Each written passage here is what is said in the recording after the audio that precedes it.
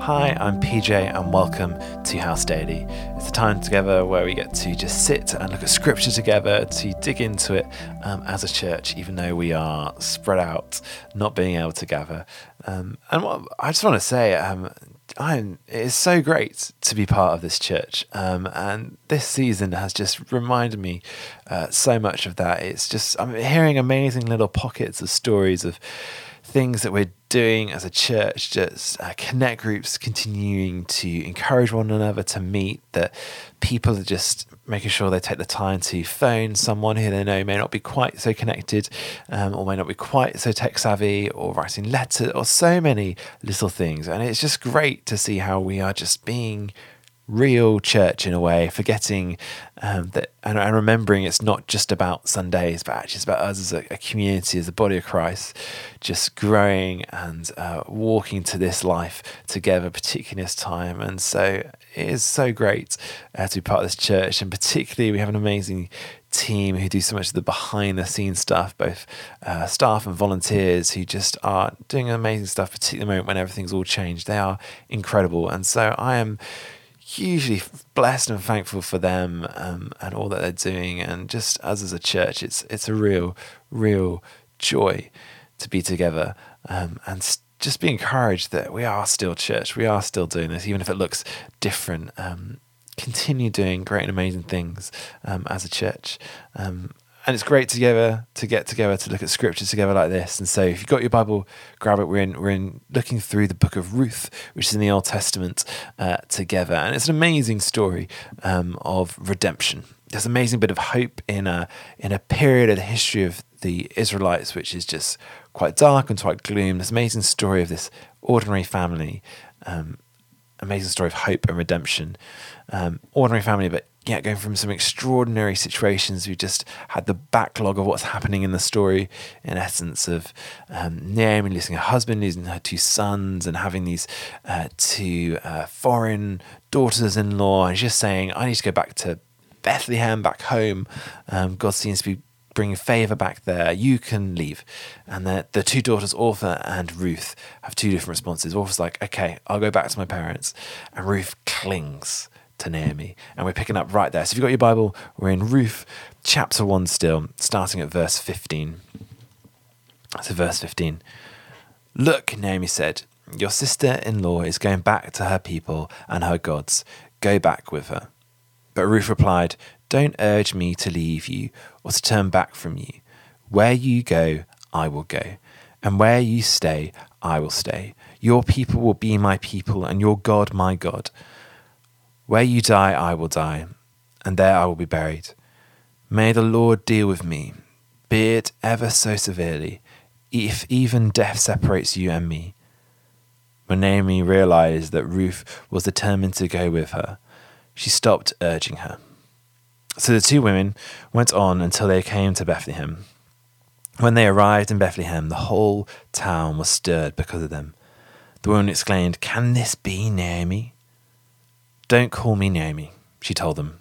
Call me Mara, because the Almighty has made my life very bitter. I went away full, but the Lord has brought me back empty. Why you call me Naomi?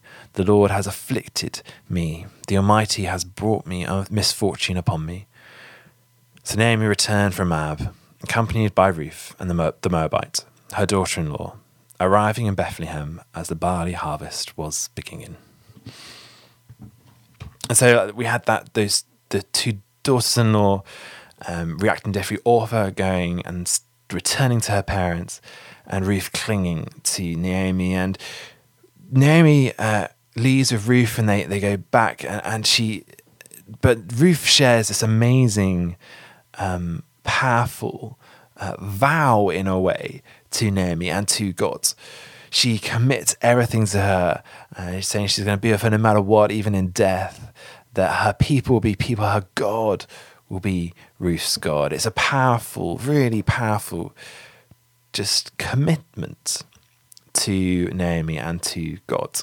And for some reason, it just doesn't make sense, really. Why would Ruth do this?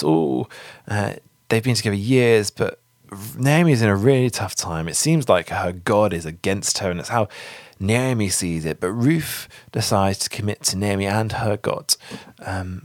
There must have been something powerful, important about the witness that Naomi is sharing about God.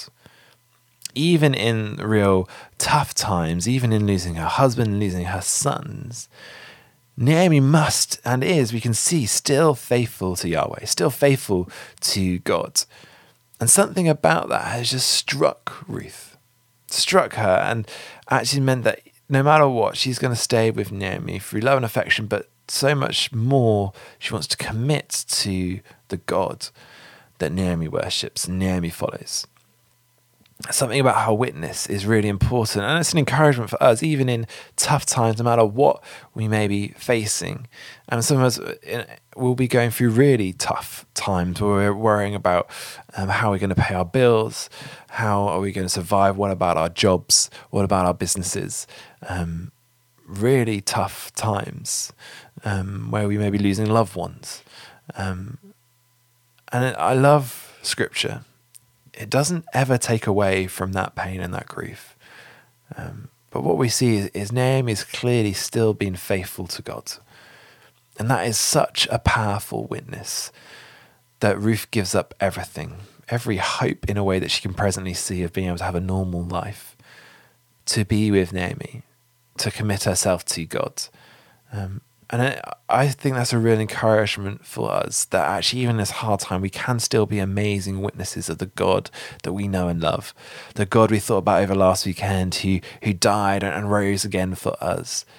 Even in tough times, even in being honest about the pain and hurt that we have in that. Like Naomi goes so far as to change her name to Mara, which means bitter.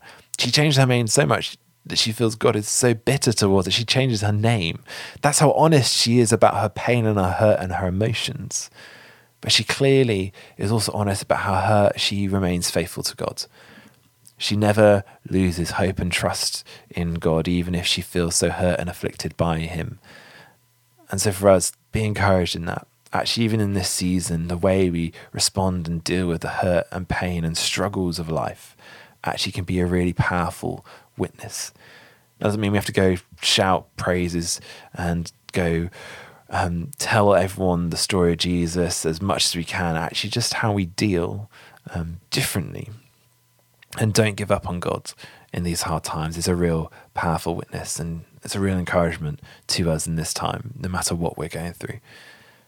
Let me pray. Yeah, God, so much hurt and pain goes along with what we're in at the moment. But God, help us to cling to you.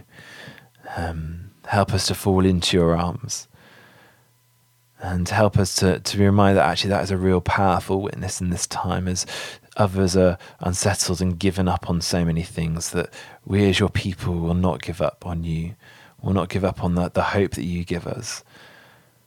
Even if we give up on so much of our stuff, actually you are faithful, God. That the only hope that we can ever get life from could ever satisfy us in you. And God, may we be reminded that is a powerful witness to all those that are around us. Fill us with your Spirit for today, Lord. In your name. Amen. Thanks for joining, to be looking at Scripture together. Be safe, be church, keep washing your hands.